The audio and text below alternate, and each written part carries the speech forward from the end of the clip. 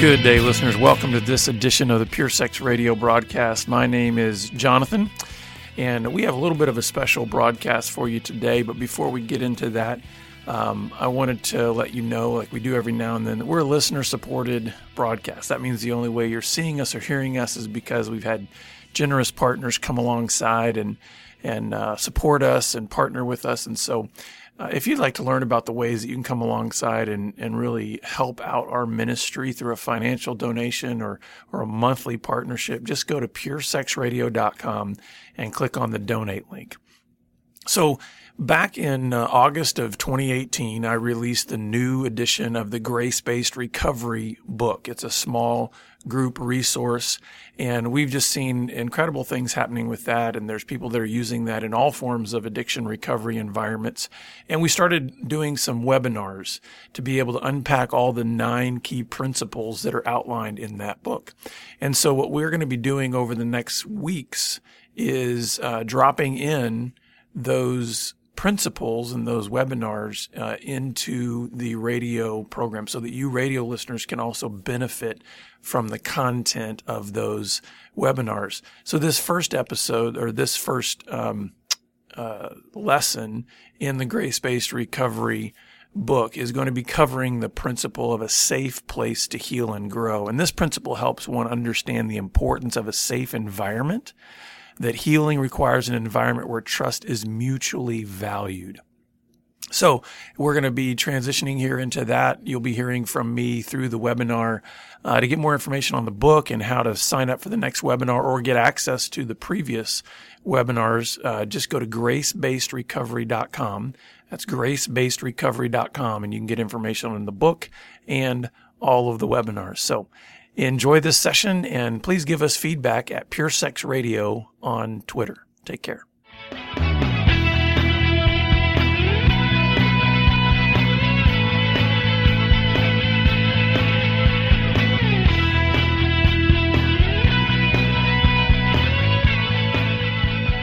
Now, this session, we're really going to highlight this first one, a safe place to heal. And this is the introduction to the book. And the main idea in this introduction, in this chapter in the book, is that we're creating a safe, healing environment, inviting broken sinners to find their hope and healing in Jesus Christ, not in the strength of their own will. So already from the get-go, we're realizing that we are making a major paradigm shift for people. I mean, where else can you go in your life where hope and change are not based on the strength of your own will? I mean, pretty much everywhere in our society it's like, listen, it's all up to you. If it is to be, it's up to me, right? So right from the beginning, we have to help people understand we're shifting into a different world. We're shifting onto a different paradigm, that the hope and healing that you have in recovery comes in Jesus, not the power of your own will. So that's kind of the main idea. So let's begin to unpack what that actually looks like in this chapter. And there's some key thoughts to this in this introduction. There's 5 key thoughts that are kind of unpacked throughout the introduction. And the first is this idea of enter. I know it seems maybe that's sort of basic and rudimentary, but you have to enter recovery.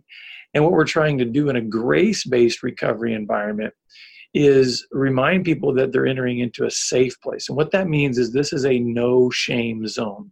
So whatever a person has to reveal about themselves, whatever's happened to them in their past, whatever they have done, we are not going to put shame on them.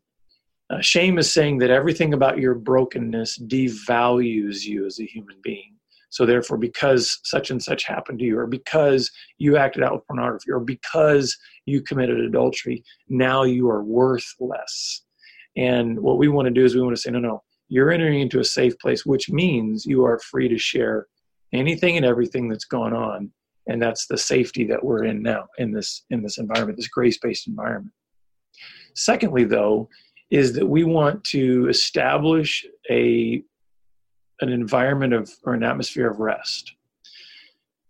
So the passage that is outlined in this introduction, this safe place to heal, is Matthew 11:28, in which Jesus says, "Come to me, all who labor and are heavy laden, and I will give you rest."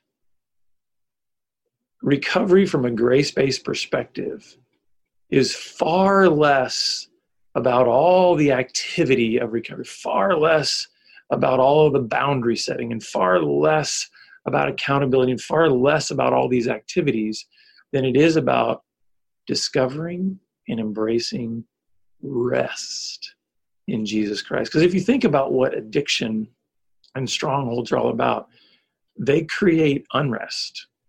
They create chaos. They are perpetual endeavors in futility and emptiness. They create busyness. You're constantly striving. You're searching for things that don't satisfy. And so you keep pouring into a bottomless pit. Whereas when you come into a grace-based environment for recovery, we want to establish that there's rest in Christ, that when we come to him, we find rest. Now, the key to this is entering and then coming to Jesus. So the group environment or the connection, whether it's a one-on-one or a small group environment, what you need to be doing is saying this group environment is simply a conduit for you to connect to Jesus. We don't want somebody to come to a group and think the group is what gives me rest. Now, hopefully the group is established in such a way that we're constantly pointing people to Jesus, but it's Jesus who gives the rest, not the group, not the setting, not the room. It's Jesus. So we want to create that environment where we are funneling people to Jesus so that they can find rest in him. Third key thought is this idea of presence over performance. One of the things that's brought out in the introduction is that you're valued and you're loved because of your presence in the group, not because of your performance. And so again, making that grace-based paradigm the essential thing. I think a lot of times the brokenness that we bring into a recovery environment, we want change to happen. We want to break free from our strongholds. We want to, do well. But the problem is then we start to associate that with our value. And what we want to do is create a welcoming environment where, listen, no matter what happened last week, no matter how well or poorly you did, we're just glad you're here. We had a guy recently in our group that was just saying he's gone through seasons in his recovery where he realizes that sometimes the greatest benefit to his recovery is showing up. He doesn't feel like it. He's had a bad week. He's struggling. But sometimes just showing up reminds him that he has value because, hey, his presence is far more important to the group than his performance. And we need to communicate that kind of love that's based in grace, that you're welcome here no matter what your week was like. We're not going to elevate your value because you did well, and we're not going to decrease your value because you did poorly. Your presence is what we value. And so keep coming back even if you're struggling. Next, another key thought is, again, the idea of grace. So in the introduction, we just really unpack very briefly just the basic definition of grace. Grace is undeserved favor or kindness. That's it. And so again, how that is expressed to us by God is through Jesus Christ. But we want to express that to one another as well and recognize that the foundation for our healing collectively and together is going to come through kindness. What are we doing to create an atmosphere where we want to help one another, not pound on each other for our mistakes? And then finally, another key thought is the idea of hope.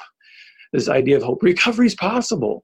We really want that to come through. We want that to be a primary thought, that when people come into the group, yes, it's grace-based, but that gives hope, meaning that this grace is not something that just keeps you in the same cycle over and over again, pats you on the head and says, it's okay, keep doing what you're doing. No. It says you're welcome here, even in all of your brokenness, even as you continue to stumble, but there's an aiming point. The reason we come to Jesus is because he's the only one that lived a perfect life. So we need to follow him. We need to, where he steps, we step. Where he goes, we go. What he says, we say. What he does, we do. And so we still are pointing people to Jesus. But it's through this undergirding of grace, that leads to hope, because Jesus says, come to me, I'll give you rest, and I'll give you rest for your souls. My yoke is easy, my burden is light. Jesus is seeking to set us free, and that gives a great deal of hope. So those are some of the key thoughts that are unpacked or that are highlighted in the introduction. But then there's some key questions. Every single chapter in the Grace-Based Recovery book has a discussion area. So there's some discussion questions. And I'm just going to highlight some of the key ones. I'm not going to give you all the questions, but one of the key questions is, why is a grace-based environment so important when entering recovery? And this is good to just get people talking. Why is grace so important to this process? And you get all kinds of answers there, but I think it's really important for us to ask those questions, because everybody's got a different background. But why is it so important? In the introduction, we kind of highlight a story of a guy named Joe entering recovery in a recovery group for the first time, and just kind of the apprehensions and the fears that are associated with that. And so why is grace so important? And as you're directing that conversation, facilitating that conversation, it's important to remind everyone that the reason that grace is important is because it establishes the permanence of our value. That our value as a human being made in the image of God is not on a yo-yo based on our performance. And that's why a grace-based environment is so key when entering recovery, is because we want to establish the fact that there's nothing you could do, good or bad, in this environment that is going to change your value. So that's really important. Another key question is the idea, or this question, what might make it difficult to enter a grace-based recovery environment? Believe it or not, it isn't easy for a lot of people to enter a grace-based recovery environment and get them thinking of, why is it difficult? And, some of the reasons can be because you have to admit failure. You have to admit weakness. You can't take credit for whatever good happens in your recovery, because it's by grace, right? The other thing is just the level of humility that's required, because a performance-based environment is saying, hey, come in, buck up, be strong, do all these things, and pat yourself on the back for accomplishing, sobriety. Grace-based recovery environment says, no, all the credit goes to the one who made you.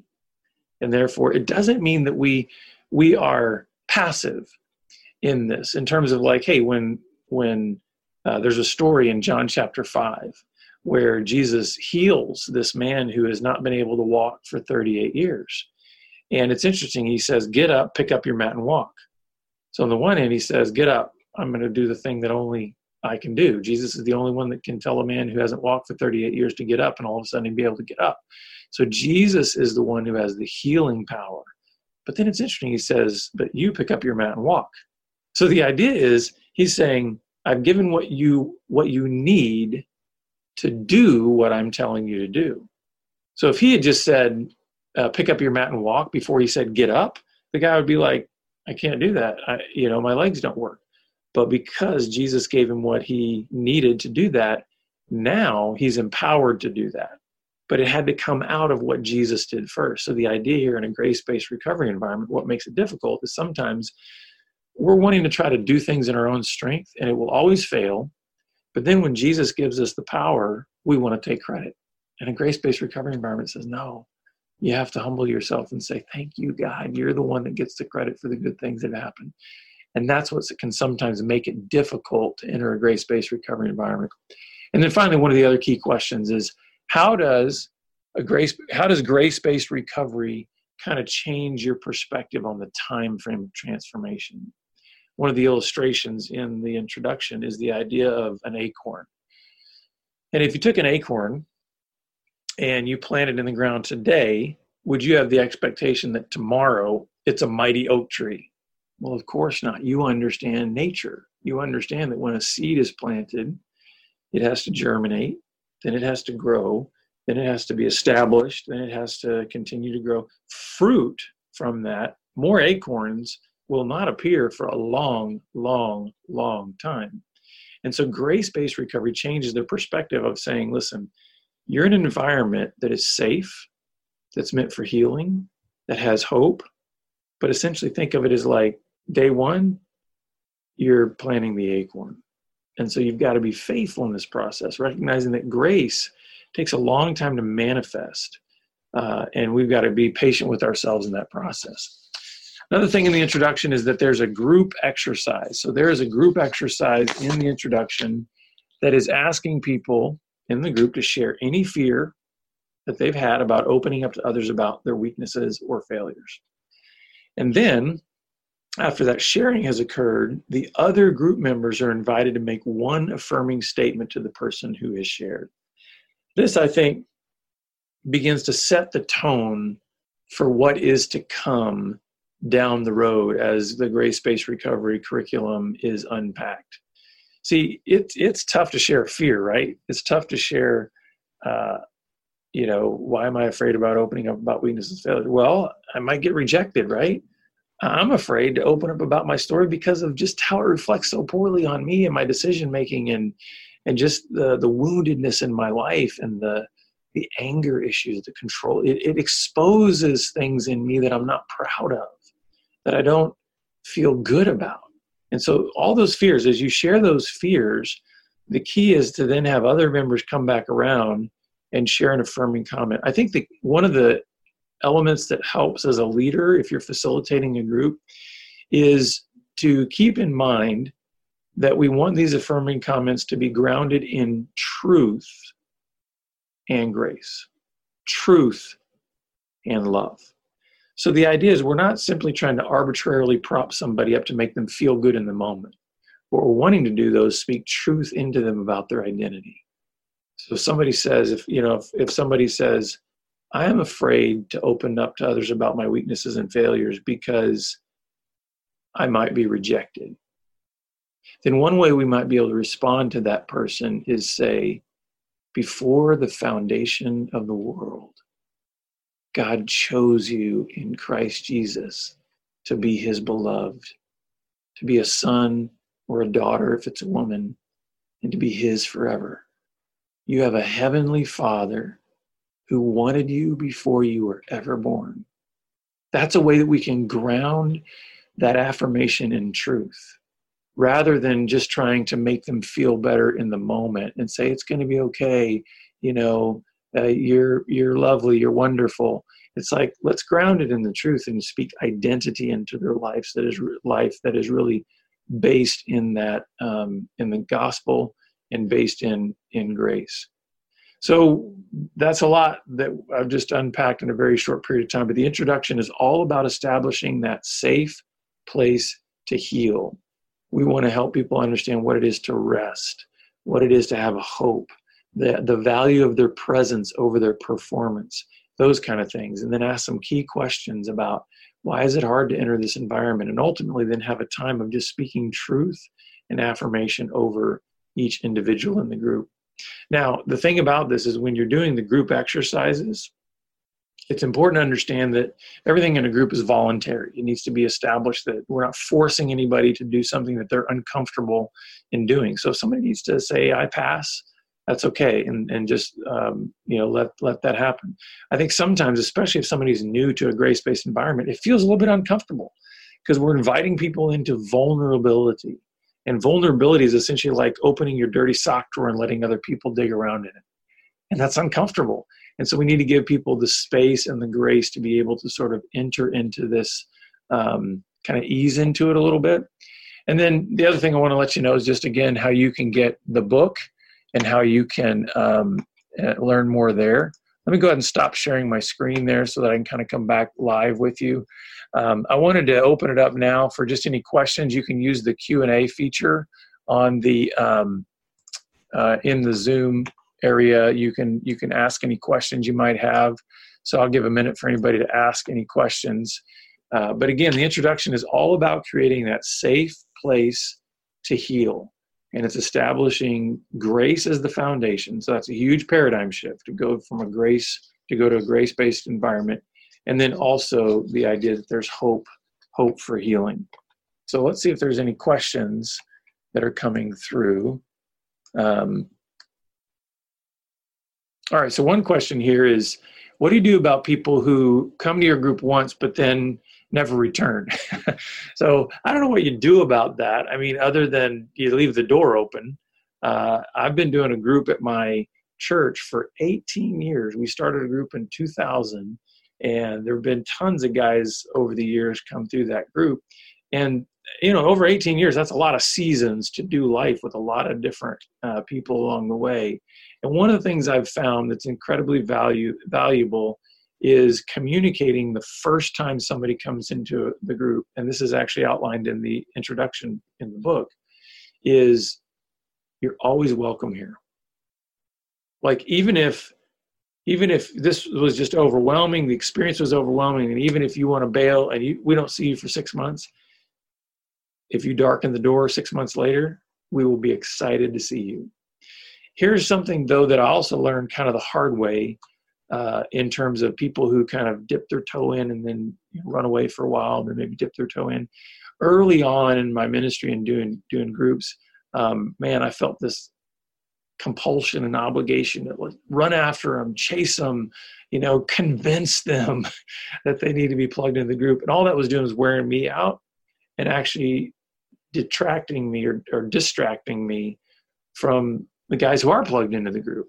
So be careful of chasing people who maybe only come to the group once and then bail out for a while, because you can't control how people are going to engage.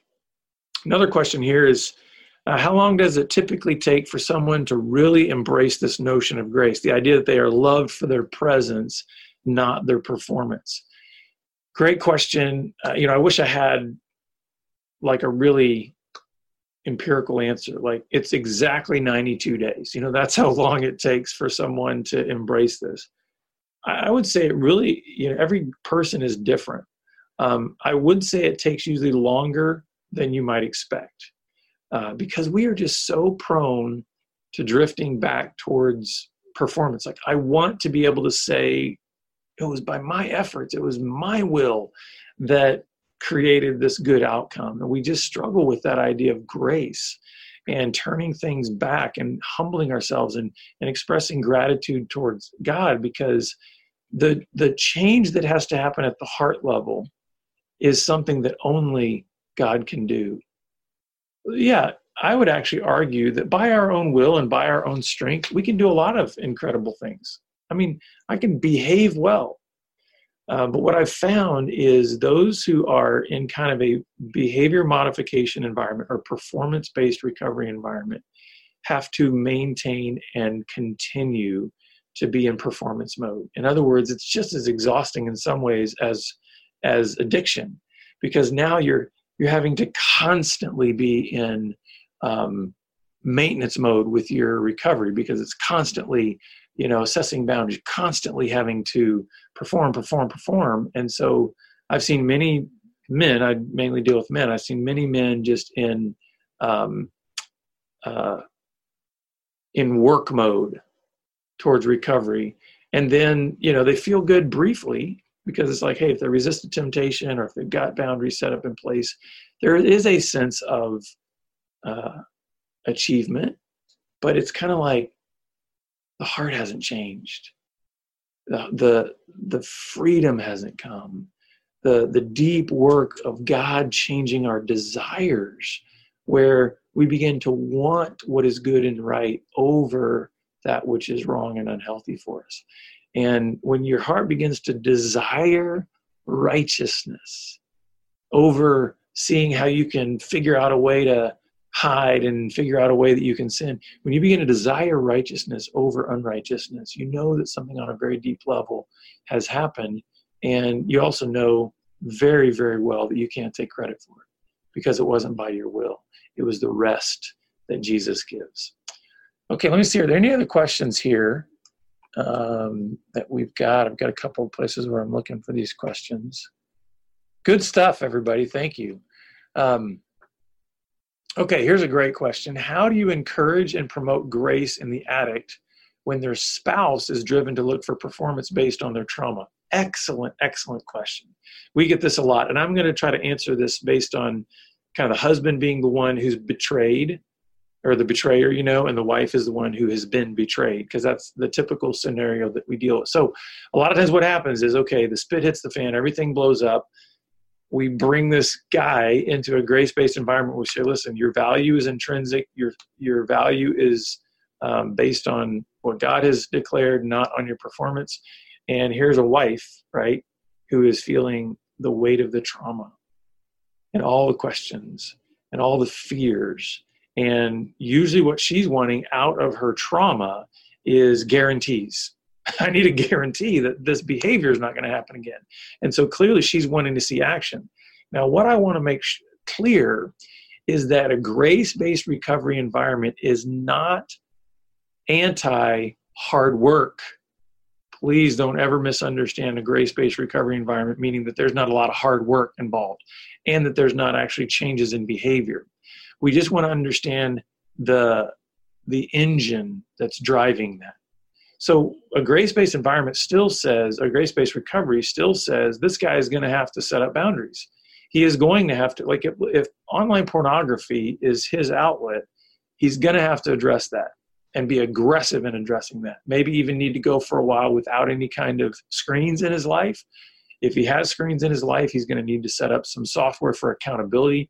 Those kinds of measures that are showing his wife, who's dealing with the trauma, that there is action associated with his recovery. Grace-based recovery is not an inactive thing. It's not passive where a guy just sits back and goes, yeah, God loves me, and so I'm not going to do anything. No, grace-based recovery says we want you to enter into a deeper knowledge of just how great that kindness is that God has showed you. That even though you have violated his design and purpose for your sexuality and violated his law, he has still said, I love you, I forgive you, and I want to draw you out into the light. And when you understand that at a deep level, then your actions are going to reflect an understanding of that grace. And so then what needs to happen is, as those actions are being done, that needs to be lived out in front of the spouse, to where the spouse has full access to those areas that need to give her a sense of stability, like, okay, he's actually doing something. He's not just going to this group where people pat him on the head and go, everything's good, everything's fine. No, he's going to a group where there's grace and truth being delivered, so that we understand that the hope and the healing comes from this wonderful gift we've been given through Christ, but it is lived out in the pick up your mat and walk, right? There is actually a response that God expects from us, that when he delivers grace, he says, I gave you legs that work. Absolutely, I expect you to use them. I'm not going to go over there and puppeteer you, but he is going to give us what we need. And hopefully that makes sense. And the idea is then when a wife or a spouse can see that and see that there are actually actions born out of grace, then a lot of times that will begin to give her a sense of security. Obviously, she's going to have her own healing that needs to be going on based on a trauma model, and realizing that she's going to have to walk through that in the same way that many who suffer from PTSD are going to have to walk through that kind of healing as well. But great question. Yes, there are two sides to this, right? The addict who's getting immersed in a grace-based environment, and the wife who's then wanting to say, based on my trauma, I want to see action. And I hope I've communicated that a grace-based recovery environment still produces action. There's actions that need to come out of that environment. Okay, any other questions here? Oh, here's another one. How can you help people embrace the long-term reality of recovery when they really want immediate relief from their pain and consequences? So this is a good question. I've never met a person in recovery that's come into recovery that said, boy, I hope this takes 5 years. You know what I mean? Nobody's ever come into recovery and told me that. They're like, I want the blue pill. I want the thing that, produces immediate results.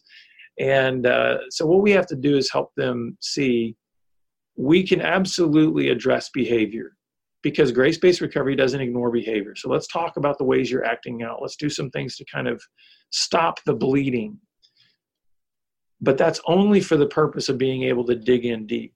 We got to dig into the emotional stuff. We've got to dig in to the false beliefs. We've got to dig into the identity issues. We got to dig into the shame. And none of that can be done quickly. Even when there have been a handful of times where I've met guys over the years where there has been miraculous healing from the compulsions, a miraculous freedom given to them from their compulsions. In other words, God just kind of hits them with a bolt of lightning and they don't have the same compulsion to want to act out. I've never met a person who has developed the character qualities of a man or woman of deep integrity that's happened quickly. The issues of character, the issues of integrity, accountability, patience, grace, love, those are things that takes a long time to develop and mature in those. And even when you are maturing in those, there's always a deeper maturity. We're told in Galatians chapter 5 that the fruit of the Spirit is love, joy, peace, patience, kindness, goodness, gentleness, faithfulness, and self-control. And then it says, against such things there is no law. Why? Because can you love too much? Can you be too patient? Can you overdo it on peace? Can you overdo it on faithfulness? No. There's a continual and sort of eternal maturing that we can do in each of those areas. And so the way that we help people embrace a long-term vision is we say, listen, we create that safe environment, right? Where whatever you do, good or bad, is not going to prevent you from being part of this group. And in that safety, we can begin to unpack all of the issues that are needing to be dealt with. And usually the biggest one is shame and identity. Those are usually the biggest ones. And it just takes a long time to unpack the shame lies and begin to defeat them and combat them and overcome them with the truth of your identity in Christ. And I think the other thing that can help along the way for helping people kind of embrace the long-term reality of recovery is when you have some old timers in your group. Like take me, for instance. Man, I've been on this journey for 19 years. So one of the values then that I can bring to a group of a guy that just steps into group is I can share my story. Certainly I can share my story of where I've been, but I can share my story of where I'm at now and saying, hey, let me share with you the ways that I'm growing in accountability. Let me share with you the ways that I'm growing in faithfulness.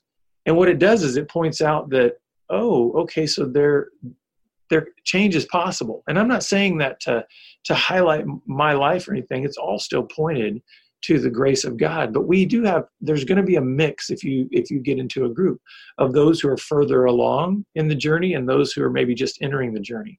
And so those who are further along can really kind of give you that sense of hope of like, oh, let me get behind them and kind of step where they've stepped and go where they have gone. So I think it's about mentoring and providing that hope, but also just recognizing that all the character qualities of being a man or woman of integrity, they just take a long time. And grace is the best environment to unpack those because grace gives you the freedom to be broken along the journey. In other words, we're not saying you need to achieve this level of perfection and success in 90 days, otherwise you're not going to make it. No. Grace says, let's keep unpacking. Let's keep stumbling in the right direction. So great question. Okay, we've got a few more minutes, maybe about, I think we've got about 7 or 8 minutes left on the call. Any more questions that anybody else might have? You can use the Q&A feature in the Zoom panel. There's also the chat function if you wanted to pop it in there, but Q&A is usually the best way to do it. Okay, I saw one more that came through. What do you do if in the group exercise someone makes a statement of affirmation that doesn't line up with the truth of Scripture? Great point. And that's happened sometimes in groups that I've been in where, somebody says something to somebody else that they're well-meaning and they really want to try to help, but essentially they're promoting maybe a secular idea, or they're really, especially nowadays with everything that's going on with the LGBTQ movement and all the confusion that there is about sexual identity and gender issues. And it's real easy we're bombarded daily in the culture by these things. And so it can be very easy for that to just start to kind of infiltrate our thinking and then how we affirm others. And what we need to be able to do is we've got to be able to hold the Scripture. And that's really the foundation of a grace-based recovery environment is the truth of Scripture. We speak the truth in love or in grace towards one another. There's a compassion to it, but at the same time, we speak truth. And if somebody is affirming an identity that is outside the truth of Scripture, we don't beat them over the head. We don't start to, create a war in the group, but we do want to say, I can look another man in the eye and I say, I affirm you as a man made in the image of God. And you're his beloved son. And I'm going to affirm you in that identity. And I'm going to ask that the Holy Spirit really do a work in you to bring that beauty and that affirmation into your soul and into your spirit. But I love you as a brother. Those are the kind of ways that we can do that. It's not a denigration of their feelings. It's not saying that what they're feeling isn't real. But what we want to do is we want to ultimately align up the truth and bring that affirmation. The other thing, too, is you're doing it in a grace-based environment. So you're seeking to bring goodness to them. It's not as if we're sitting on a street corner and we're trying to have a fight. What we're saying is this is an environment where that's exactly the place to bring out those struggles, those fears, those doubts, all that confusion, so that we can rally around you and say, hey, we want to speak truth in your life in a way that blesses you and builds you up and draws you further into community, not into isolation. So hopefully that helps you think about how you can just gently correct. Sometimes it might be one of those issues where you can't necessarily deal with it right in the moment.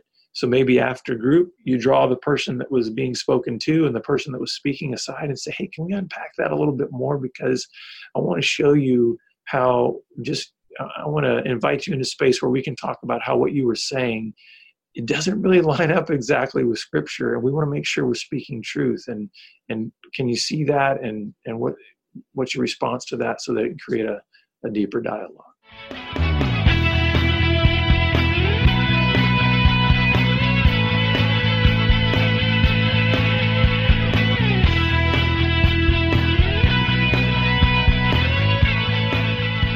Well, listeners, I hope that session was helpful for you. If you have some additional questions that you would like to shoot our way regarding this particular principle of a safe place to heal and grow as it applies to grace-based recovery, please feel free. You can email us at mypoint@puresexradio.com, or you can always interact with us through Twitter @puresexradio. We're glad that you've been with us, and we look forward to having you back here again next time on the Pure Sex Radio broadcast. Take care. Pure Sex Radio is paid for by Be Broken Ministries. Visit us online at puresexradio.com.